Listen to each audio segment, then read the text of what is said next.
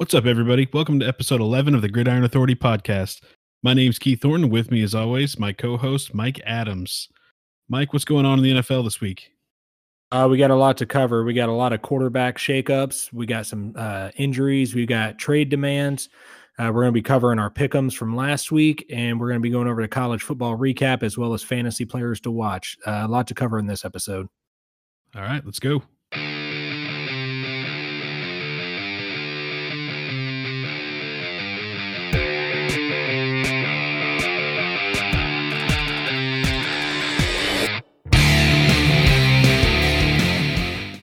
All right, week 2 of the NFL season is in the books, and it sure was an interesting one. Depending on your team, you might be happy, you might be really sad after this week. Let's start with the upcoming and really almost unprecedented shift in the NFL due to quarterback injuries and some benchings. So next week, there will potentially be 4 or 5 new starting quarterbacks that weren't starting last week. So let's get you up to date on the latest news. Let's start in Pittsburgh with Ben Roethlisberger going down with an elbow injury that will require season-ending surgery. Mason Rudolph is set to take over as the starter. Rudolph's the second-year man out of Oklahoma State. The Steelers seem to be high on this guy. Does he have what it takes to step in for Big Ben this season? Yeah, I'm a Big 12 fan, so I watched Mason Rudolph for a lot of years. He threw the ball really well at Oklahoma State. He threw the ball well last week. He's shown signs of promise. Honestly, it's not going to matter if he's ready at this point because he's being thrown in. They already traded Josh Dobbs away, so they don't really have anyone else besides Mason Rudolph. So whether he's ready or not, he's going to get the opportunity. I think he's got a bright future. If Ben Roethlisberger doesn't come back from this injury, I would expect a better season next year. But this is great for the Steelers, honestly, because they get to see what they have in this kid. They get to get him the experience, and they, kind of get to make that decision if he's going to be the potential heir apparent to Roethlisberger. They did spend a high draft pick on him, and like you said, they are high on him. So I think it's going to end the Steelers season. They're probably not going to make the playoffs, probably not going to end up with a winning record, but I think that they could still get something good out of this season by developing Mason Rudolph and giving him that experience. So, yeah, and if he does play good, here's a crazy coincidence. Back in 2004, week 2, an aging Tommy Maddox goes down with an elbow injury that was eerily similar to the one Big Ben goes down with this week. And off the bench comes rookie Ben Roethlisberger. Literally from that point on, he's been the guy for Pittsburgh. So fast forward 15 years, same injury, same week of the season. In comes Mason Rudolph. Is this the changing of the guard if he does play well at Pittsburgh? I think so. If he has a good season and it results in wins, and I'm saying 9-10 wins, and he puts up good numbers, then there's really at this point Roethlisberger may want to come back, but they may not need him to come back. They may not be desperate for him to come back like they have in other years when they haven't had that heir apparent. So, like I said, I'm really high on Mason Rudolph. I think he's a good quarterback. I think he's got a lot of promise, and he's not afraid to throw the ball. So, it should be the only thing that's going to hold him back really is the coaches and whether they let him open up that offense a little bit. He played at Oklahoma State under Gundy, so he's used to a spread offense, a variation of that air raid offense a little bit. If they allow him to do that, then I expect him to have some moderate success. Yeah, it'll be fun to watch. Maybe not for Ben, but it could be with the Big 12 offense kind of making its way into the NFL. This really could be the future for the Steelers. I'm interested to see it. Absolutely. All right, so another major shakeup at the quarterback position this week. Drew Brees out for several weeks with torn ligament in the thumb on his throwing hand. Teddy Bridgewater will take over as the starter. And if you remember, during the offseason, Teddy Bridgewater was, offered big money by the Dolphins to come in and be the starter. He turns it down to stay as Drew Brees backup. He's going to get the chance to start. And you got to remember, too, Teddy Bridgewater was an upcoming quarterback for the Vikings when he had that devastating knee injury. So I know you picked the Saints as one of your Super Bowl favorites. How much has that changed with this news? Obviously it changes because, you're talking about Brees missing potentially 6 games. So I mean, if they can hold the ship steady, I mean, I'm talking go 3-3 over those 6 games, and give Drew Brees, a 4-3 record coming back. I think the Saints will be fine. It seems like Sean Payton saying they're going to do a 2 quarterback system. Taysom Hill is going to get a lot of playing. Teddy Bridgewater, it seems like, will be starting. And like you said, Bridgewater just a few years ago, I mean, he took the Vikings to the playoffs. He's more of a game manager quarterback. They're going to have to find other ways to win, because I don't think he's going to, they're going to be able to put up the 30, 40 points that they can with Drew Brees. But the defense has looked fairly solid this year. They've got Kamara. They've got Latavius Murray at running back. Taysom Hill can obviously carry the ball a lot, and they can do a lot of other things with him. So I think the Saints are going to be fine overall. I think they're going to probably win at least 3 of those games. They do have a somewhat tough schedule over that point, but it'll honestly be good to get Taysom Hill a look, be good to get Teddy Bridgewater a look. See if Teddy Bridgewater is the heir apparent to Drew Brees, honestly. Brees, he's going to be turning 40 years old here soon, so he probably doesn't have that much more time left in him. So if Bridgewater can show some flashes, or Taysom Hill can show some flashes, maybe they won't be so nervous when Drew Brees retires. So I think it's a win-win for the Saints in that scenario. I mean, obviously you prefer Drew Brees, but I mean, they're getting an opportunity now early in the season to see what they really have at those backup quarterback spots. Yeah, and it almost makes you wonder. It almost seemed during the offseason that he was kind of preparing this is Drew Brees', I won't say his final year, but the way his contract is structured, basically next year he's going to be worth so much in cap space that they're either going to have to do another renegotiation, or he's going to retire. And that's what the thought was. So they were kind of all in on this season. Say something doesn't go right and the Saints lose enough games to where they're out of the playoffs before Brees comes back. Does he come back next year? I think so, because I don't think he's going to want to go out on that type of year. I think he's going to want to go out on a high note, and so I think he probably comes back, unless it's something where the Saints, don't necessarily need him back, or they politely ask him not to come back, and then in that scenario, then he may not. But he's a competitor. I think if they don't make the playoffs this year after coming so close last year to the Super Bowl. If they don't make it because of injuries, I think he for sure comes back. All right. So it's a couple of veterans that getting shaken up at the quarterback position. Some more quarterback news came just before the games got underway this last weekend, and that was that Sam Darnold came down with mono and is set to miss several weeks. Trevor Siemian took over for him in the Monday Night Football game, got hurt during it. Luke Falk came in. I mean, Siemian's getting an MRI done on his ankle. And as of right now, I think he's out for the season. So the only really healthy quarterback on the roster is Luke Falk out of Washington State. So I know it's just probably going to make the Jets fans miserable. They had such high hopes for the season. It's looking pretty grim for their season, right? Yeah, it is. I mean, I made mention of it in one of our articles earlier in the week that I had high hopes for the Jets. I really believe in Sam Darnold and Jamal Adams and those guys, CJ Mosley. Le'Veon Bell obviously is a legit running back. So I mean, they're probably not going to make the playoffs, but I mean, Sam Darnold will come back. He'll still be able to start 12, probably 12 games this season, maybe 11.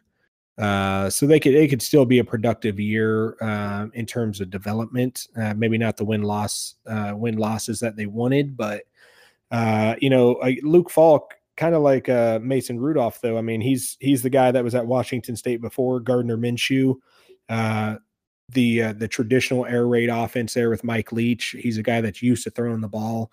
What they need to do is adjust the offense around him and give those those receivers, put them in the zones and stuff like that. And, let the offense really come to him. Don't make him adjust to the offense, adjust the offense to him, at least for the next few weeks, because he's a guy that can throw the ball in the right scenario. So he's not afraid to throw the ball either. So adjust the offense to him a little bit. And I think they can hold steady till Darnold comes back and maybe win some games once Darnold comes back.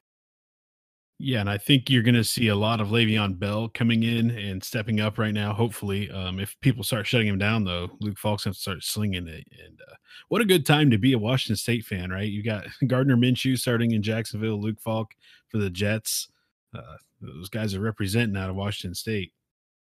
Yeah, I mean it's an easy. I mean, again, like I mentioned, I mean they're guys. A lot of these rookies that come in, they come in these systems that didn't really throw the ball a lot, or they didn't have a very technical offense. But those air raid offenses, there's a lot going on. There's a lot of run pass option, a lot of reads they have to make. So a lot of these guys are really ready whenever they come into the NFL. They're ready to throw the ball. Honestly, their biggest thing is doing it from under center. You kind of have to run out of the shotgun a lot, which we're seeing that more and more in the NFL, especially with the run pass option implement and all that stuff. So, I mean, it's a great time to be a Washington State fan. It's a great time to be a Big 12 fan, and it's a great time to be an air raid fan. Absolutely. So if you're keeping track, that's 3 quarterback changes that are going to happen this next week. The fourth one, Cam Newton, reportedly unlikely to start this week with an ankle injury that he re-aggravated. Kyle Allen is set to start. Now, Kyle Allen was an undrafted free agent in 2018, and he beat out Will Grier, the third-round pick this year, for the backup job. Obviously, losing Cam Newton's a catastrophe for this offense. Can the Panthers win without him? No, they haven't been able to win with Cam Newton. I don't think they're going to really win without him, honestly. Good point. I think they've lost 9 out of their last 10 games going back to last season. I mean, the strange thing is when you look at their team, they've got talent. Their defensive line is stout. They got great linebackers, great secondary. They got Christian McCaffrey, obviously. Greg Olsen has been healthy so far this year. The problem has been Cam Newton, honestly. He hasn't run the ball like he normally does. The shoulder injury doesn't seem to be healed. They're not really letting him throw it downfield, and when he does, he's not very accurate. But again, he's still better than anyone they have on the team. So, they haven't won with him. I don't think they're going to win without him. So that's 4 quarterback changes. Now, for the fifth one, we're going to go on to some non-injury related news, and that is Eli Manning has been benched for Daniel Jones. We've been talking about this all season, and in our season previews, we kind of said it was inevitable that it would happen at some point this season. I thought it would be 3 or 4 weeks in. Even though Eli was struggling, is this too soon to switch to Jones? Yeah, absolutely. I think this move is way too soon. They should have given Eli at least a few more weeks. Right now, they don't have Golden Tate at receiver. They've been banged up a little bit on both sides of the ball, and they've really, they've played 2 solid teams. I mean, they played the Cowboys, who have 2 convincing wins. They played the Bills, who are 2-0 now, and the Bills have a legit defense. Cowboys have a legit defense. I think they probably should have given him a little more leeway at the moment. If you look at his stats, he hasn't really played bad statistically. He's had a few issues here and there, but then again, Daniel Jones came in and immediately fumbled and turned the ball over against the Cowboys. So I think it's a little too soon. Like I said, week 9 or 10, they probably should have made the change, but it is what it is. The change has been made now, so now it's all on Daniel Jones, and we'll have to see how he plays. Yeah, I feel like barring injury, there's no going back on this. So, if Eli Manning is done for the season, do you think he's done for good? Have we seen the last of Eli? It's hard to say. I'd like to think so, because I don't really want to see him in another uniform. And I say that as a Cowboys fan, so I'm not a fan of the Giants, but I respect what Eli's done. It'd be a shame to see him go, to have that career where he plays, 15 seasons in one uniform and then 1 season in a random, uniform, wherever that may be. I'd like to see him retire, honestly, and go out with some class. And that entire family's a fairly classy family. I think he's gonna retire after this season. So he's gonna help Daniel Jones the best he can. Yeah, and he really took the news pretty well too. I saw the coach said, what advice did Eli give Daniel Jones? And he said, throw it to the guys that are wearing your jerseys. So I feel like he's not taking it too bad. I think he kind of saw the writing on the wall when they drafted Daniel Jones. So he just probably didn't expect it to happen this fast. Yeah, and I watched a press conference with Eli earlier today, actually, and he was talking about, he's, his job is to help his team win. He's going to help Daniel Jones out the best he can. He's going to help, give the starting defense a good look as he runs the second team offense and the scout team offense a little bit. So, I mean, it's good to see, like I said, that, the entire Manning family are class acts. It's good to see the veteran quarterbacks doing that and not pulling a Joe Flacco where they basically say, it's not my job to teach the young guy. I don't really care about him. He should teach himself. He should do this. It's nice to see the veteran come in and say, hey, I'm going to help you out because that's my job. So, I mean, it's a good situation, I think, for Daniel Jones, honestly. Yeah. So if you're keeping track, that's 5 potential quarterback, actually 4 for sure. Cam Newton's still kind of questionable, but that could be 5 new quarterbacks starting this week. So that'll be really interesting to watch. All right, and our first bit of non-quarterback related news, disgruntled defensive back Minkah Fitzpatrick traded from the Dolphins to the Steelers for a first-round pick and some other late-round pick swapping. After the Dolphins kind of tanking continued in week 2, as we saw the 43-0. Yeah. It's apparent now that the Dolphins players have quit on the team because the team kind of quit on them by unloading all their players. This is one of the worst tank jobs I've ever seen, but it might just be effective. Now the Dolphins are going to head into the next draft with 3 first-round picks. One of those is almost certain to be the number 1 overall pick. What are your thoughts on how the Dolphins are handling this whole situation with their players? I mean, I feel bad for the players. I mean, no one wants to go into a game knowing that they're likely to lose the game. But I'll say, at least with the Dolphins, they have a direction. We know what they're doing. We know where they're going. I've said it in previous podcasts. I've said it in our blogs. I expect it to be a quick turnaround, honestly, for Miami, because they're going to have so many high draft picks over the next couple years. I expect it to be a quick turnaround. They have all that free salary cap space free now. I do feel bad for them, but at least there's a direction. When you look at other teams, you look at the teams like the Broncos or the Panthers or even the Buccaneers. There doesn't really seem to be any direction to them. It's, they bring in a couple people and then they hope it fixes it, but there's really nothing there. The Dolphins, they're openly tanking, despite what they say. I mean, they're clearly tanking. But they're assembling picks and they're assembling picks, they're assembling salary cap space. So they should have money to sign players. They're going to have a lot of picks to fill a lot of holes immediately. So it's unfortunate for the players that are still there, but next year and particularly 2 years from now, I think they're going to be ready to challenge, honestly, for a playoff spot, I believe. Yeah, it's one of those things where, if you and I are playing Madden, I love all the moves that they're making because they're stockpiling picks, they're cutting their high cap players, all this stuff. But if you look at it from a player perspective, how hard does it have to be like an Xavier Howard or something that you've got all these friends and brothers on the team with you and they're just getting traded left and right with no regards to anything. And then you hear the general manager come out and say, oh, well, we weren't planning on trading Laramie Tunsil. We weren't planning on trading Minkah Fitzpatrick. These things just came up when we got these crazy offers. To me, I think the morale for the players that are left is going to be so bad that they're going to have to basically start over on the roster because I don't think the players, especially on defense, are really going to forgive what's happened to this team this year. I mean, and it's one of those things, honestly, at this point, it's where they're at. And like you said, with the morale, like I would probably go ahead and trade Kenyon Drake. I'd probably trade Devontae Parker. I'd probably trade Xavier Howard because between those guys, you're probably going to be, Kenyon Drake and Devontae Parker, probably mid-round picks, honestly. But Xavier Howard, you could potentially get another first-round pick or, maybe a second and a third out of him. I'd go ahead and restart. And right now the fans are angry, the players are angry, but next year when they have, Tua on their team and they have Taylor on their team from Wisconsin and they got all these other players that, and they're just loaded, and all of a sudden they're going to be an exciting team and they're going to be a deep team and they're going to have a lot of money to go out and bring in these free agents. Those attitudes are going to turn around pretty quick, I think. So let me ask you this question. I've been thinking about this all week. We saw it in kind of the 49ers did it for 1 year. The Cardinals have done it. Do they fire their head coach after this season? I mean, the head coach can't really do much with the players he has.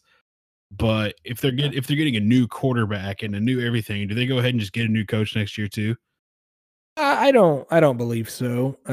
Again, with those, with the Cardinals last year, I don't think they had a direction. I think, with Rosen, they took the quarterback that they thought they had to take. I don't think they chose a quarterback they thought was their franchise quarterback. And they had signed some players and things like that, but there wasn't really a direction for the 49ers. There wasn't a direction for the Cardinals. I don't think they're going to fire him. I think they went into this season knowing, hey, this is what it's going to be. Just get through this season and we'll start giving you the players you need. Now, 2 or 3 years down the line, if they're still winning 1, 2, 3, 4 games, he's definitely gone. But I don't expect him to be fired after this season at all. Yeah, kind of giving off like this Hugh Jackson kind of vibe where, even back then the Browns looked like, oh, we got all this draft capital. We're gonna really build something special, and Hugh Jackson can take over. And then it just never really developed and kind of wasted some of those picks. So that was my only thing. I don't think they should fire him. I think they should keep him. But if some brilliant play caller comes up and they get Tua, do they go ahead and pull the trigger? I mean, it's going to be interesting to watch. I mean, I think if like say Oklahoma's Oklahoma's coach comes up or That's something, what I was thinking. yeah, it's someone like that. Yeah, if he says, "Hey, I'm interested in that job. I want to coach Tua. I want to coach Taylor. I want to coach whoever else they draft. I want these guys." Yeah. I think at that point you say, "Yeah, okay, sorry, man, we got to let you go because we're bringing. This is a great opportunity. We got to bring this guy in. Sorry for the." Sorry for the situation, but we got to do what we got to do. Absolutely. All right, so let's go from one disgruntled defensive back to another. We learned this weekend Jalen Ramsey demands a trade from the Jaguars after getting into a heated confrontation with Doug Marrone on the sideline of their Week 2 matchup. The Jags are wanting more than a first-round pick for Ramsey. Do you think they get it? Maybe. Hard to. I mean, I think they should get more than a first round. I don't think they should get 2 first rounds. I think a first, a second, and a third, or maybe a first and a third this year and a third next year, something like that. I think is fair. Or maybe even a first this year, a second this year, and a third next year. Something along those lines. I think is fair for his talent. 2 first round picks, absolutely not. But I mean, right now, I think they're going to play the waiting game, honestly, because they don't have any. There's no need to trade him at the moment. I mean, he's under contract. He's going to play. He already said, I mean, he's playing tomorrow against the Titans, or this week against the Titans, sorry. So I think he's going to keep playing, regardless. So I don't think there's really any need to trade him. I mean, I think he's trying a power move, and I think if the right deal comes up, the Jaguars will do it. But I think they're going to wait until they get the exact offer they want. One of the things you have to think about on this too is you're not only giving up the draft capital to get him, but as soon as you get him, you're gonna have to give him a contract extension, which I mean, like him, love him or hate him, he's one of the top 5 corners in the league. He's gonna get a big contract. So a lot of people rumors the Chiefs are gonna go all in on him. And the Chiefs don't want to give up that draft capital, but on top of that, I don't think that with Mahomes' contract coming up and Chris Jones' contract coming up, I just don't know that they're going to have the cap room to sign him to a top 5 contract. So it's going to be curious. I'm thinking maybe a team that has a lot of cap room might make a play for him.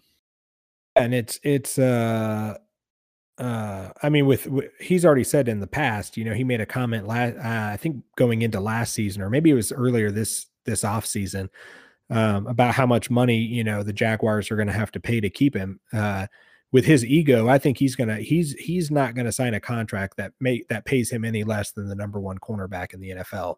I will almost guarantee it. I would put a large amount of money on it.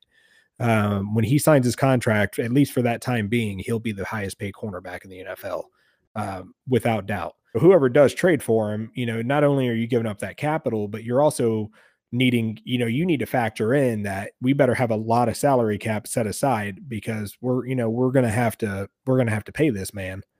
Yeah, and if you're one of those people that kind of keeps track of what players do on social media, which I think is not a fun pastime to get into. I don't know that it really means much, but he did follow all the Chiefs players. He unfollowed all the Jags players and the Jags team.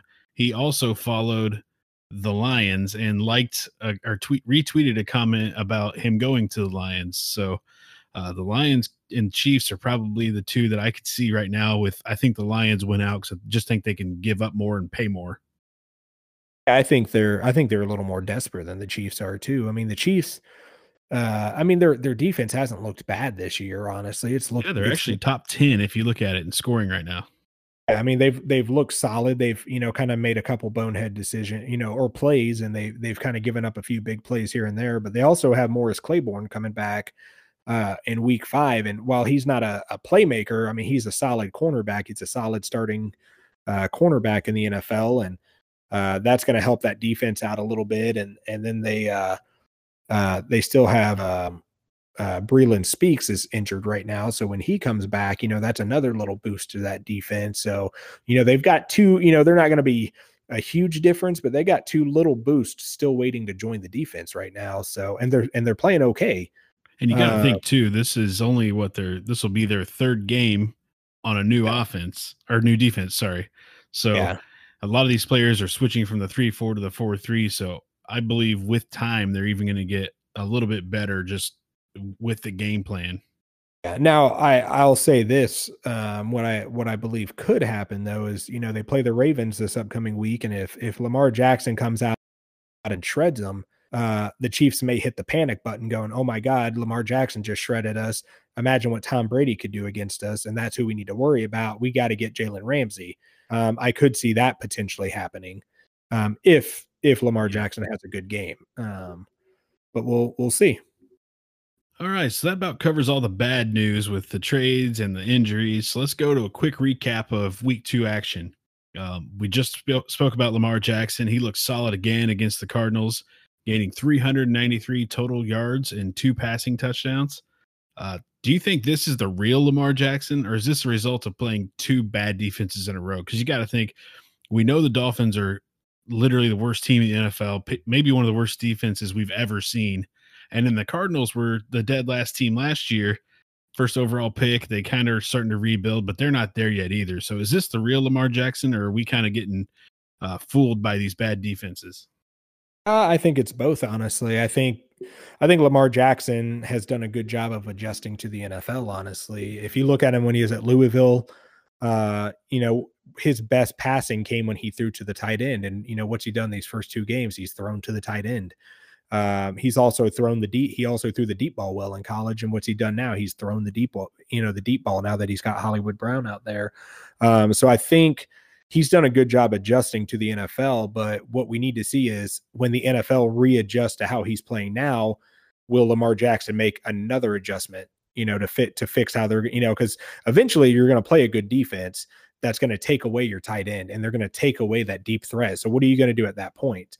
And that's what we need to see Lamar Jackson in. And we haven't seen that yet. So when that happens, how will Lamar Jackson react to it? And that's what I'm kind of waiting to see. So right now, I think he's adjusted to what they threw to him last year, but he hasn't had another adjustment thrown to him yet. Yeah. And when you look at it too, you obviously see his rushing has gone down quite a bit. Well, I think that's a result of he hasn't been playing any good secondaries. He hasn't had to run. He just drops back and lobs it up, and his tight end Mark Andrews wide open. There was a play against the Cardinals where they were so open that the only player around Mark Andrews was the other tight end. So, I mean, it's a couple bad defenses, and I think that when defenses force him to run again, that's when he could get into some injury trouble. But I'm looking for when they go against a good defense, and I think the matchup with the Chiefs will be it's not really a good defense, but it's better than the 2 that they've played. You got Tyrann Mathieu, who might cover up Mark Andrews. So it'll be a really fun matchup to watch. Yeah, and this is a playoff matchup from last year too. So it should be fun, honestly. I mean, they're 2 teams that are familiar. I think they played each other twice last year. Now they're playing each other early this season. So it should be good, honestly. Yes, let's flip over to the other team in that matchup. This week, Pat Mahomes puts up one of the most incredible quarters of football any quarterback has ever played, throwing for 278 yards and 4 touchdowns in the second quarter alone against the Raiders. He'd go on to throw over 400 yards in the game. The Chiefs dismantled the Raiders in Oakland. What'd you think about that quarter by Mahomes? I mean, the quarter was absolutely phenomenal. Obviously, like you said, it's one of the best quarters we've ever seen. I mean, if a quarterback had that going into the fourth quarter, if he did that over a 3-quarter period, that's a good 3 quarters. And he did it in one. What I do want to see from Mahomes though is you saw in that first quarter that the Raiders did a great job defending the Chiefs on that one. I think he only had 35 yards passing in the first quarter, something around there. And they were physical with the receivers. They were physical at the line of scrimmage. I'm interested to see if there's a team that can keep that up for 4 quarters against the Chiefs, because it worked for that 1 quarter. And then you could kind of tell that the Raiders obviously got tired, and they, mentally and physically, they got tired in that second quarter, and the Chiefs just shredded them. So, but a phenomenal quarter. Obviously, he kind of backed down in the third and fourth quarter. They, kind of took their foot off the pedal a little bit, but I mean, he still threw for 150 yards in the second half, I think, give or take, somewhere around there. So he still had a good second half, even too. So, I mean, it's phenomenal. I mean, the Raiders have looked like a solid defense so far this season. I mean, between week 1 and the first quarter of this game, I mean, they've shown some signs of improvement, honestly. So that was good for the Chiefs, good for Mahomes. Yeah, one of the things I really like to see, if you looked at the games that the Chiefs were down in the first half last year, they always came back in the second half. When I saw an interview with Mahomes during the offseason, he said the thing we need to work on is making those adjustments before halftime. So I think what you might have been seeing too is they came out, they saw an interesting front for the Raiders because they stacked the box. Everyone was pressed up on the line. They had no deep safeties, and that's something that the Chiefs don't really see a lot. And it looks like after the first quarter, they kind of sat down and made some adjustments. And then, of course, you see what happens in the second quarter. So I want to see that keep going on. I don't want the Chiefs to wait till halftime to make the correct adjustments. You saw that in both the New England games last year. Both times they had different defensive fronts coming up that kind of confused Mahomes. And it took Andy Reid and Mahomes a whole half to get the adjustments made. But then they came back at the end. So they can do that in the second quarter. They might got a chance to win some of those close ones. Yeah, and I'll say this though, one concern I do have after that Chiefs game is the Chiefs running attack was just atrocious, honestly, in that game. I think it was 31 yards on 22 carries. That worked against the Raiders. They didn't need the running game, but I think when they start going against those teams, like a Chicago, like a Dallas, even like a Denver, those teams that can use a 4-man front, or even a 3-man front with a blitzer, to stop the run and to put pressure on the quarterback, and they can drop those 7 guys into coverage. The Chiefs, when that happens, the Chiefs are going to need to be able to run the ball. So they need to figure out, whether there was just bad schemes or whether it was bad blocking or what it was. They do need to figure that out, and they need to get that running game back on track. It looked good week 1, looked terrible week 2. Yeah, and I think that kind of was dictated too by once they hit a couple long bombs, they started passing a bunch more, and they just never really got the ground game established. And I don't see it getting a lot better this week, because I heard today LaShawn McCoy, he had an MRI on his ankle. He looks like he's going to be fine for the game, but he wasn't at practice. Damian Williams is not going to practice. He's listed as questionable to doubtful for the game. So you literally could be looking at Darwin Thompson starting for the Chiefs this week, and they don't really have much depth behind him. So it could be Darwin Thompson, Shady McCoy playing a lot this week. Yeah, it should be interesting. All right, so in week 3, we're going to get a matchup of those guys, and it's going to be a fun one because I looked at the stats too. Right now, there's only 2 quarterbacks that have 7 touchdowns and 0 picks this season, and that's Lamar Jackson and Patrick Mahomes. So it should be a real fun one to watch. All right, so we got Green Bay came out and dropped 21 points on what we thought was really talented Vikings defense in the first half of their game. Have the Packers figured out this new offense under Matt LaFleur, or is there something kind of wrong with the Vikings right now? I'd say no on both of them, honestly. I think the Packers came out with a quick surge got the 21 points, but then they did nothing after that. They could barely move the ball. The Vikings adjusted really well. I think the Packers clearly caught the Vikings off guard. At the beginning of that game, I don't think they were ready for some of the stuff that they did. But the Vikings made great adjustments. We saw what the Falcons did in week 2, and the Vikings, annihilated them week 1. They shut them down, and the Falcons, they shredded the Eagles week 2. So I think the Vikings defense is fine. I think they were really just caught off guard. And when you saw them make those adjustments, they shut the Packers down. So I think it's more of a concern, even though the Packers won the game. For me personally, there's more concern with the Packers offense than the Vikings defense. Yeah, my biggest concern is the Vikings offense.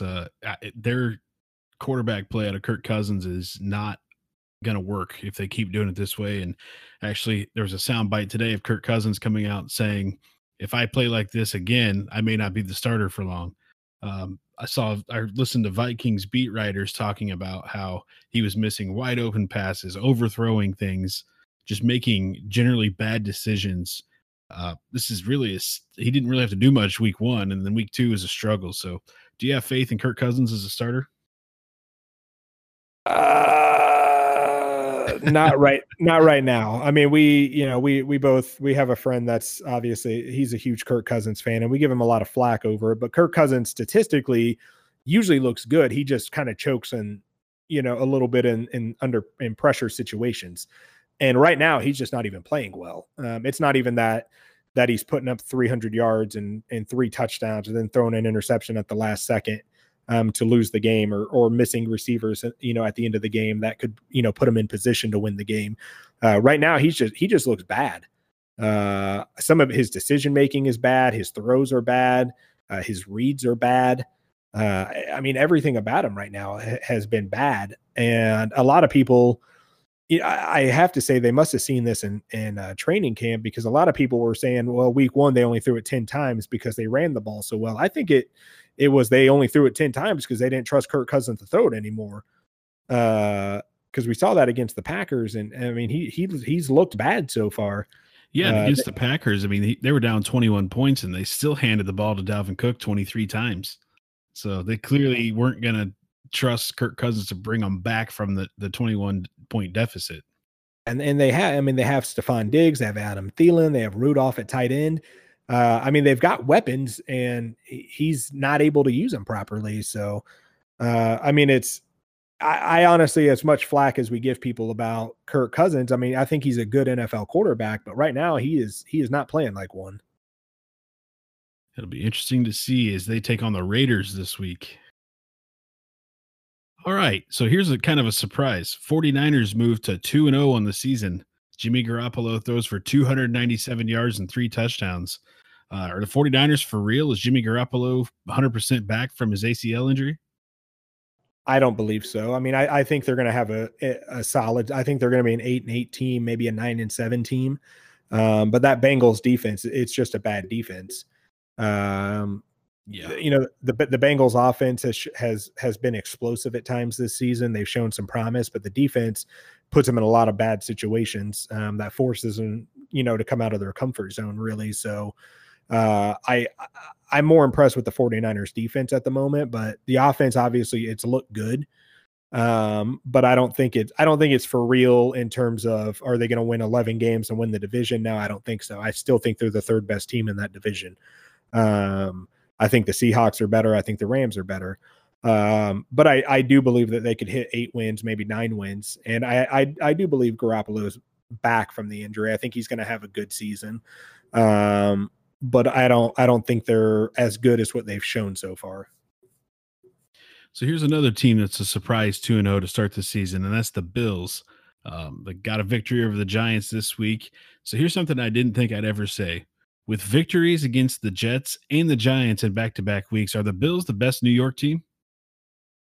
At the moment, yeah, because they've already beat the other 2 teams. So, I mean, yeah, they're the saying that the Bills are the best New York team. It's been a while since we've been able to say that. I mean, I hoped I could say that at some point, but yeah, it's crazy. But I mean, they've looked good.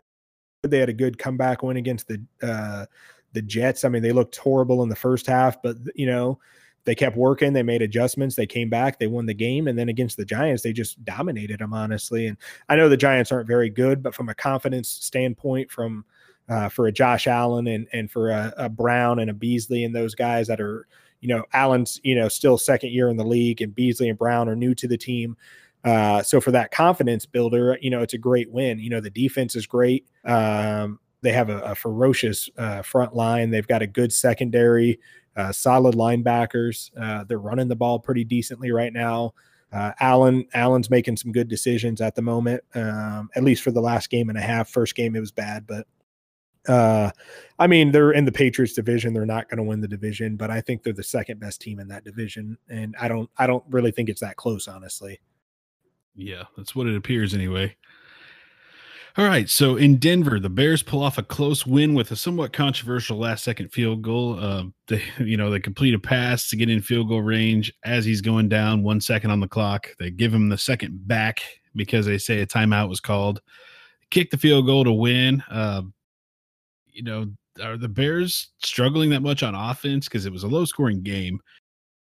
Are they going against two defenses that are really good in the first 2 weeks, or does the offense have something wrong? I think it's the good I think it's a combination. I think they've gone against two really good defenses. The Broncos are a good defense. They're a top 12 defense probably, talent wise. The Packers, they've shown to be surprisingly good so far through 2 games on defense. So I think they've gone against some good defense. But also not playing in the preseason is clearly hurting them right now, and they're still shaking off that rust. I think they're going to come around. I think they'll be fine on the offense. They did get lucky, like you said, to win that game. 1, they were given that second back, but then 2, that roughing the passer call on Bradley Chubb was one of the worst calls I've ever seen in the NFL. I don't know how they pretty rough. Yeah, that was bad. So, they're getting a little bit of luck that allowed them to win that game, but a win's a win. It still counts. It's still up on the, in the win column. So, they just got to, adjust and go from there. All right, let's take a look at where Mike and I stand after week 2 in our picks. Not our proudest week of picks. We both went 9-7 this week. I'm 13-1 on the season.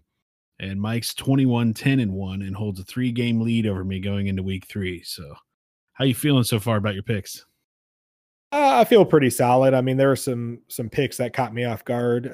Tennessee losing, obviously, and the Chargers losing. Some things like that kind of caught me off guard. And then other, circumstances, I think I picked the Saints over the Rams, and, I didn't factor in Drew Brees getting hurt or that ridiculous touchdown being called back. That Cam Jordan returned. So, I feel good. I feel good about the picks so far. All right. So let's get started with our picks for this week. Thursday night game is an AFC South division matchup between the Jags and Titans. Who you got? I'm going Titans. I think they're just a better team overall. I am excited to watch Gardner Minshew, though. I'm hoping the Jags will just let him throw the ball, because he's shown so far when they open up the offense and they allow him to kind of sling it around a little bit that he can be effective. I just hope they allow him to do it for an entire game. But I am picking the Titans to win the game. I'm actually going to go Jags on this. I really like Gardner Minshew. I think his connection with DJ Chark is something to really look out for if you're looking at the waiver wire in your fantasy league and DJ Chark is out there. In PPR leagues, he's currently the 6th best wide receiver. So that tells you how much Gardner Minshew kind of relies on him. And I hope Leonard Fournette gets the ground game going, and I think the defense can step up. Obviously, they're going to have Ramsey for this game, so I think the Jags are going to win it.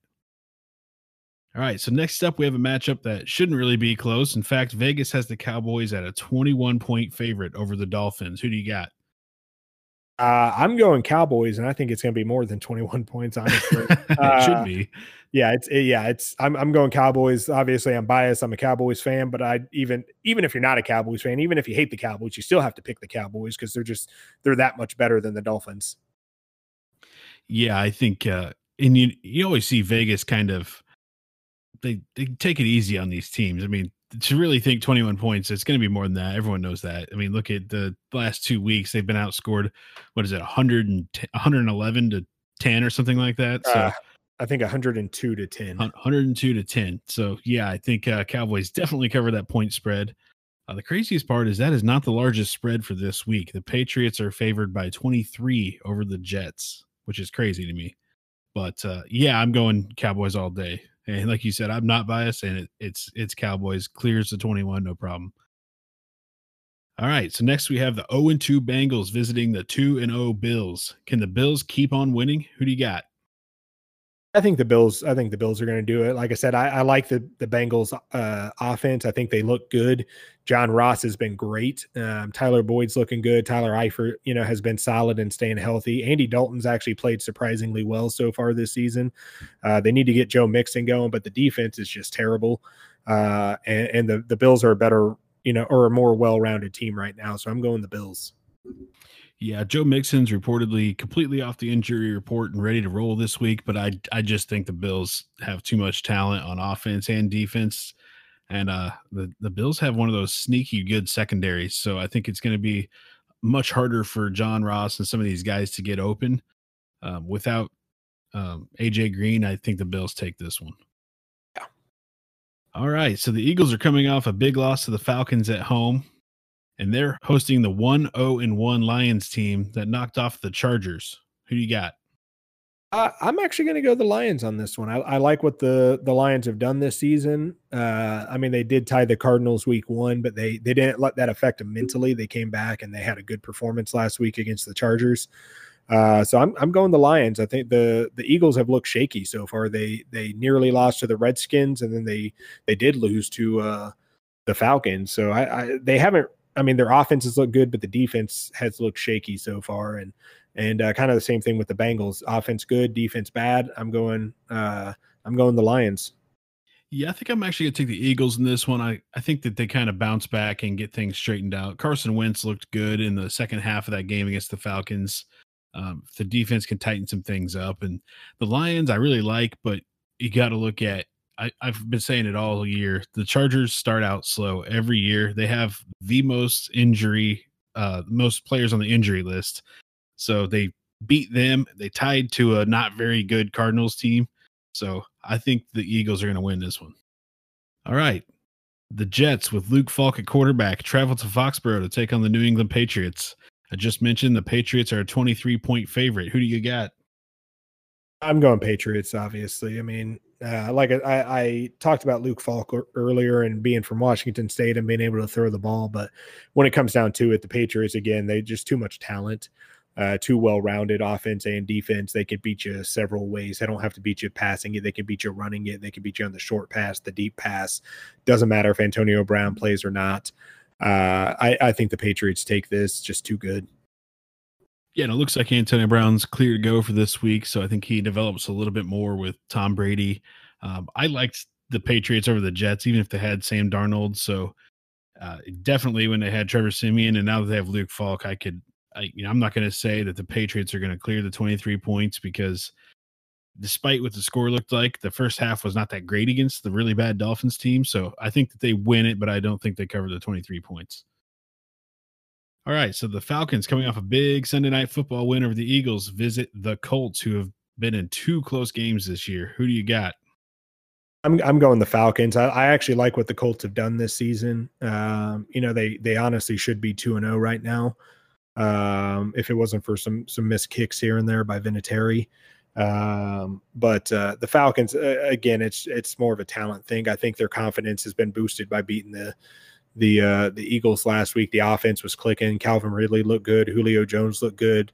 If they can get Devontae Freeman going a little bit, and Matt Ryan can keep throwing it the way he is, I think they're going to take this game. It'll be close though. Yeah, I think the Julio Jones looking like a beast last week. Plus, I don't see Vinatieri magically getting better this week at kicking, so I definitely got the Falcons in this one. All right, so we got the Raiders and Vikings, both coming off of crushing divisional losses. Clash in Minnesota. Who do you got? I'm taking the Vikings. I think they're going to be looking for a bounce back win. Defense is going to be too good for that Raiders offense, and the Raiders defense. I don't think it's going to be able to stop Dalvin Cook. I do expect the passing game from Kirk Cousins to get going this week a little bit more. I expect a little cleaner game from those guys, so I'm going the Vikings. Yeah, I'm gonna take the Vikings in a close one. I don't think they're gonna hand the Raiders a big loss, but I think the Raiders hang in there, but just don't quite do enough. I mean, the Raiders couldn't score against the Chiefs, but like I previewed in the last week, Derek Carr never plays well against the Chiefs, so I have no idea why, but I think he plays better against the Vikings, but maybe the Vikings in a 20-17 kind of game. Yeah. All right, so now we got a matchup of high-flying offenses at Arrowhead Stadium when Lamar Jackson and the Ravens take on Pat Mahomes and the Chiefs. Who do you got? Going the Chiefs on this. The Ravens have looked good, albeit against two bad teams. The Chiefs, I think, again, even without Tyreek Hill, it's going to be too much offense. The defense has looked better this year. I don't expect Lamar Jackson to play as well. I think his running numbers are going to be better. I think he's going to run more against the Chiefs, but I don't think he's going to throw it as well as he has the first two games. So I expect the Chiefs, but I do think it'll be somewhat close. I think they're, probably more like a 31-21 or 31-24 kind of game is what I expect. Yeah, I think my matchup to watch is going to be Tyrann Mathieu and the Chiefs secondary against Mark Andrews. I think if they can neutralize that tight end, I think Pat Mahomes just puts up so many yards and points and touchdowns that Lamar Jackson will be able to keep up. So if Mark Andrews gets loose, then it could be a whole nother story. But I'm taking the Chiefs in a high scoring one, maybe like a 42-35 kind of game. Yeah. All right, so we got the winless Broncos coming off of a tough loss, take on another NFC North opponent and the undefeated Packers at Lambeau. Who do you got? I'm going the Packers on this one. I think the offense showed signs last week of improving from the Packers. I think the defense is going to be too good for that Broncos offense. So I'm going the Packers on this one. What I would like to see, though, is I want to see the Broncos actually allow Flacco and that offense to move, to throw the ball downfield. In the two games so far this season, when they've actually allowed Joe Flacco to throw it downfield to Sanders and Sutton and everyone, they've actually moved the ball really well. They've moved it fast. They've scored some points. They've actually looked somewhat explosive. But Vic Fangio, doesn't really appear to be very keen on that idea. So I think that's going to hold them back again this week. And I'm picking Packers. Yeah, when I look at this matchup, I look at the two defenses and how they've performed so far this season. We know that the Broncos have the talent on defense to get to the passer, but they have not got a single sack this season. When you listen to him all offseason, Von Miller saying, "Oh, Bradley Chubb looks like a monster. He's looks like a whole new player." They haven't touched a quarterback really. And when you let Aaron Rodgers sit back there, I don't think there's any way they can beat him if Aaron Rodgers is clean in the pocket. So I got them winning by 14 probably. All right. The struggling Panthers travel to Arizona, take on Kyler Murray and the Cardinals. We mentioned Panthers might have Kyle Allen starting. So is this Kyle Murray's first win? I think if Allen starts, the Cardinals win. If Newton starts, the Panthers win. Right now, I'm going to go on the assumption that Newton's not going to start. Doesn't sound like he's going to start, so I'm picking the Cardinals on this one. They looked better in week 2 in terms of just efficiency throwing the ball. I'd like to see him get David Johnson a little more involved, make that offense a little more balanced. They've thrown it 94 times in 2 games so far, but only run it 34 times. So I'd like to see that a little more balanced. At least run it 20 to 25 times a game. But I'm picking the Cardinals right now on the assumption that Kyle Allen's going to start for the Panthers. Yeah, I think I'm going to take the Cardinals regardless of who starts for the Panthers. I just watching the Panthers play the Bucks, they looked bad. The Bucks are not a great team, and they beat the Panthers. But when you really look at it, I mean, how much can they run Christian McCaffrey until he's burnt out? I mean, that guy touches the ball on like 80% of the plays. And I think if Cam Newton's playing, you're going to see a lot more, or not playing, you're going to see a lot more of Christian McCaffrey. So I think Kyler Murray and the Cardinals pick up the first win. All right. Speaking of first wins, we've got Daniel Jones making his first career start with the Giants, and they hit the road to take on the Bucks in Tampa. Who do you got in that one? I'm going Buccaneers. I think they have a lot of confidence right now after winning against the Panthers. I'm actually going to take the Giants in this one, not because of Daniel Jones, but I think Saquon Barkley lights up the Bucks. So I do think Daniel Jones picks up a win. I'm not sold on the Bucks yet. I like Chris Godwin. I'm not the biggest Jameis Winston fan, never really have been. But so I'm taking Daniel Jones getting his first win. All right. And another quarterback switch. We got Teddy Bridgewater taking over for Drew Brees and traveling to Seattle to take on Russell Wilson and the Seahawks. Who do you got in that one? Going Seahawks in this one. They've looked good on offense, looked good on defense this year. I think it's going to be a close game. I think it'll be a somewhat low scoring, probably in the high teens to low 20s for both teams, honestly. I think it'll be close, but without Drew Brees and with how good that defense has been playing in Seattle, I think the Seahawks take this. Yeah, I think just because Drew Brees isn't there, the Seahawks take it. I do think it's going to be close, like you were saying. I haven't been super high on the Seahawks. I mean, they battled the Steelers, and the Steelers haven't been a great team. But I like Teddy Bridgewater. I don't think he is going to be able to replace Drew Brees. So I got Seattle winning by a field goal. All right. And what should be another fun game to watch? We've got Deshaun Watson taking on Phillip Rivers in Los Angeles. Who do you got? I'm going the Texans on this one. As you mentioned earlier, the Chargers usually struggle early. I think the Texans are they're going to want to continue winning like they did last week. They had a good game against the Jaguars. Defenses look good this season so far. Offense struggled a little bit last week, but I think they're going to get it going this week against the Chargers. Chargers have looked pretty shaky on defense so far. So I think right now, just with the injuries and the holdouts and everything on the Chargers, Texans are going to have a little too much talent for them at the moment. So going the Texans. I like what Austin Eckler is doing in Los Angeles, but I don't think he is quite the same player that a Melvin Gordon would be. And we know he's not playing. We know Derwin James is out. Now Adrian Phillips broke his arm, his backup. So now we're really thin in the secondary in Los Angeles. I think Deshaun Watson can throw the ball on these guys. And like I said, they always start out slow, but their injury list just keeps growing and growing and growing. You've got Hunter Henry has a knee issue. So I think that team's just going to struggle in the injury department, and the Texans take it. All right. So another game with a new quarterback. Mason Rudolph takes the reins of the Steelers offense as they travel to the 49ers. Who do you got? Did the 49ers stay undefeated? I think the Steelers are going to play a little better than people are expecting. Like I said, I do like Mason Rudolph. He performed well this past week in relief duty. But the 49ers are hot right now, so I think they're going to take this. Yeah, I'm on the 49ers too. I think James Conner's dinged up. Mason Rudolph making his first start. I just think the 49ers defense can be a little bit too much for them to handle, so I got 49ers as well. Yeah. All right. Our Sunday night football game this week features the defending NFC champion Rams traveling to the Dog Pound to take on the Browns. Should be a really good game. Who do you got? I'm going to go with the Browns on this one. I liked how they looked last week. They looked efficient against the Jets. The offense looked good. Defense looked good. They threw the ball a little bit better, ran the ball better. I think this is going to be kind of a statement game for them. I think they're going to want it a little more than the Rams.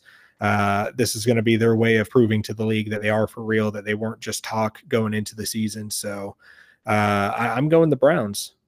Yeah, I got the Rams in this one. I think, they beat the Saints and kind of cleansed some demons from last year. Everyone, even though there was more controversy from the refs, everyone said it was just the one penalty. Because of Drew Brees, they blew out the Saints. They're coming off of that game. Todd Gurley looked much better in that game. I think the Rams have enough talent to get it done. And a close one on the road against the Browns. All right, and to wrap up the games, we got a Monday night game. We have the 1-1 Bears traveling to DC to take on the Redskins. Who do you got? I'm going the Bears on this one. Defense is too good. I think the offense is gonna get going. The Redskins haven't looked very good on defense this year. Looked real bad against the Cowboys. They've given up 30 points in each game this year so far. So defenses look bad. They're banged up on offense. No Trent Williams. Darius Geese is hurt. Adrian Peterson didn't look very good last week. So I'm going the Bears on this. Yeah, I'm going to go Bears with the bounce back too. I mean, they are coming off a win, but it was not an impressive win. And like we talked about the penalty, it really shouldn't have even been a win. But uh, I think that the Bears have a lot to prove in this game, really. I mean, they should be sitting here 0-2. And they've played a couple good defenses, but I think that they have to step it up this week to kind of prove that they belong. Because right now the Lions are kind of looking like Lions and Packers. I mean, and Vikings, that's a great division right now. So they have to step up and take their claim back where they should be. So I got the Bears winning big. All right, I think that's it for our picks this week. Who do you got standing out in fantasy this week? Well, we're going to stick with tradition on this one, and we're going to go with the Cowboys versus the Dolphins. Basically, anyone against the Dolphins. Yeah, all of them. Yeah, yeah. I mean, but and with joking aside, the Cowboys' offense has looked great this year. Dak Prescott's been a top 5 fantasy quarterback. Zeke looked phenomenal last week. Michael Gallup is hurt this week, so I expect Amari Cooper to get more targets. Jason Witten has a touchdown in each of the first 2 games, so he's been a reliable tight end option. And they're going against a terrible defense, so I mean they should put up some great fantasy numbers this week. So I'm going to Cowboys offense against the Dolphins. Nice. I'll stick with tradition as well. We've been picking high scoring games and just picking both teams. I'm going to stick with that. Ravens, Chiefs, start anyone you got. If you got Hollywood Brown, start him. Mark Andrews, start him. Lamar Jackson, Pat Mahomes. I mean, you've got Sammy Watkins, Travis Kelce, start them all. And I think I really expect another big week out of Lamar Jackson. And obviously, you're going to get a big week out of Pat Mahomes every week. So if you got him, start him in that one. Who else you got? I'm going to go Antonio Brown against the Jets. It looked good last week against the Dolphins. The Jets have kind of struggled on defense a little bit. They actually benched a couple of their secondary players last week after some penalties and some misplays. So I think there's going to be a little more chemistry now with Tom Brady. I expect Antonio Brown to have a big day. Yeah, that should be interesting to watch. I'm going to go Deshaun Watson and DeAndre Hopkins against Phillip Rivers and the Los Angeles Chargers. I mean, their secondary's not great right now, dinged up, hurt. They do have a good pass rush with Joey Bosa, but I think they're going to be able to hook up. And I think both those guys, Deshaun Watson and DeAndre Hopkins, are going to have big games. Who else you got? I'm actually going to go Kyler Murray for my last pick. He's looked good both games this season. He's put up some good fantasy numbers. As I mentioned earlier, they're throwing the ball like 47 times a game right now. Plus, he also adds some yardage on the ground or the potential for running the ball himself. So I expect that amount of plays or those amount of throws, and the ball in his hand to keep going this week. So win or lose in that game, I think he's going to put up big numbers. All right, I think that's all we got for fantasy standouts this week. Who do you got to avoid this week? This week I'm saying look out for Le'Veon Bell. They're going to be playing the Patriots. They got Luke Falk starting at quarterback. The Patriots are going to be able to stack the box early, build that lead, and then it's going to force the Jets to throw it to even try and stay in contention for that game. So I don't expect them to have as many running attempts. And he may get some catches, but his rushing numbers, I think, are going to be way down this week. Yeah, I agree with that one. I'm going to say this, and I don't think a lot of people are going to start him, but I think people will be tempted, is Daniel Jones. I mean, yeah, he's coming into a new situation, as a lot of these quarterbacks are, but it's still going to be the Saquon Barkley show. I know he looked great in the preseason, but they still don't have any wide receivers to throw to until Golden Tate comes back for suspension. So don't jump on the new QB bandwagon yet. If you're in a dynasty league or a 3 quarterback league or something like that, then Daniel Jones might be worth picking up and stashing, but definitely don't start him yet. Who else you got? I'm going, again with tradition. Don't start any Dolphins players. I know Kenyon Drake still has some talent, and I know Devontae Parker is usually a solid receiver, but again, they're averaging 5 points a game, and they're getting ready to go against Dallas. Dallas has a ferocious defense. That front line is dominant. Their linebackers, I think, to me, are honestly the best linebacking core in the NFL. Secondary, I think, is very underrated. Even they're a little weak at safety, but even with that, their cornerbacks, they go 4 to 5 deep at cornerback. So I expect another low scoring game, honestly, for the Dolphins this week. Yeah, I agree. I'm going to go with two players in the same game. I'm going to go with Michael Thomas for the Saints and Chris Carson for Seattle. And I'm going to go Michael Thomas because obviously Drew Brees is gone. Teddy Bridgewater comes in.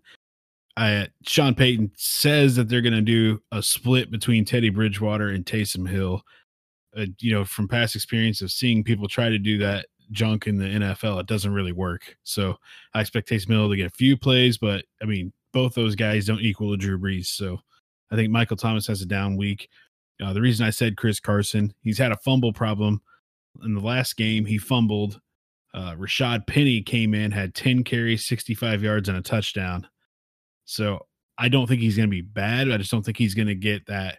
We said this in the preseason that he could split carries 60-40. I think it's getting closer and closer to 50-50 now. So I think it's just a kind of a cautionary pick for me. Yeah, absolutely. All right, that wraps up our fantasy segment of the episode. Let's move on to NCAA football. What did you see in week 3 of the college season? All right, so overall, as college football, it wasn't really a huge week. Michigan State lost again to Arizona State. Maryland lost, and then USC lost to BYU. So we did have 3 ranked teams lose this week, but not a lot of marquee matchups, honestly, this week. Who we expected to won for the most part. This upcoming week, though, there are some huge games this week. We have Notre Dame versus Georgia. That's a number 3 and number 7. We have number 13 Wisconsin going against number 11 Michigan. We have number 23 California going against a very good Ole Miss team who's 2-1 right now.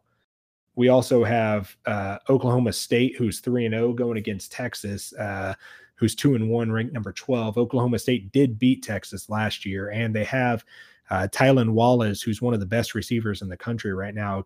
Through 3 games, he has 6 touchdowns and almost 400 yards receiving. Plus, they have their running back, Chuba Hubbard, has 520 yards and 7 touchdowns in 3 games. So Oklahoma State's got a great offense. We'll see if their defense can hold up against Texas. And then we also have Arizona State. As I mentioned earlier, they did beat Michigan State last week, going against Colorado, who I think is an underrated team. They're 2-1 right now. They had that great comeback win against Nebraska. I think that could be an upset game potential for Colorado over Arizona State. We'll see how it goes, but it should be a great weekend in college football this week. Yeah, one thing that stood out to me this last week is not really an exciting game, but Kansas picking up a road win against a Power 5 team. So that was really good for Les Miles, and they're kind of starting that off on the right foot this year. Yeah, and that was a good game. And that was a game that Kansas dominated. It wasn't even a close game. I mean, they won that game. I think it was 48-24. So they dominated Boston College, and it was on the road. Yeah, and I think that's one of the ways you're going to build a program back up from as far down as Kansas was. You pull off road wins like this, it starts to open recruits' eyes a little bit. I mean, when you've got a coach like Les Miles, you're starting to pull off some bigger wins. You're going to start getting more recruits in there, and next thing you know, you're right back in the top 25. It's been a while for Kansas. They kind of hit as low as they could go, so it'll be good to see them back. And it's if you look at the recruiting for the next 2 years, they've actually got, if it holds steady, they've actually got 2 solid recruiting classes over the next 2 years coming up, and that's without adding, that's with pieces still to be, to be made. And so I mean, it's like Les Miles said, it's not going to be today, but it'll be tomorrow, and it'll be down the road. So they're making that climb back up. They got a long ways to go, but it's a good win for them. Yeah, and then the one thing I'm looking forward to this week is in that Michigan-Wisconsin game. Michigan's 11, Wisconsin's 13, but I'm on board the Wisconsin hype train this year. They haven't allowed a point yet. They've scored 110 points this year. I think that they're gonna put up a fight, and I think they're gonna knock Michigan off. I mean, Michigan hasn't looked good this year so far. I'm going Wisconsin on this one, and honestly, I think Wisconsin's gonna blow them out. To be completely honest, Yeah, I don't think it's as close as it seems it should be in a game between those ranked opponents. But Wisconsin on the ground and through the air both have just looked dominant this year. Yeah. All right, I think that about wraps up our show for this week. What do we got in store next week? We'll be going over our pick'ems. We're going to be going over some of these week 3 NFL matchups. And we'll be, like I said, we'll be covering a huge week in college football. So we do have a lot to cover next week. Should be a good episode. And as always, tune in to gridironauthority.com to listen to our podcast and view our latest blog posts. New one up today, new content coming all the time. So keep visiting that and check that out. You can also find the podcast anywhere podcasts are streamed. Check us out on Twitter, on Instagram, any on social network, you're going to find us. So stay tuned for next week.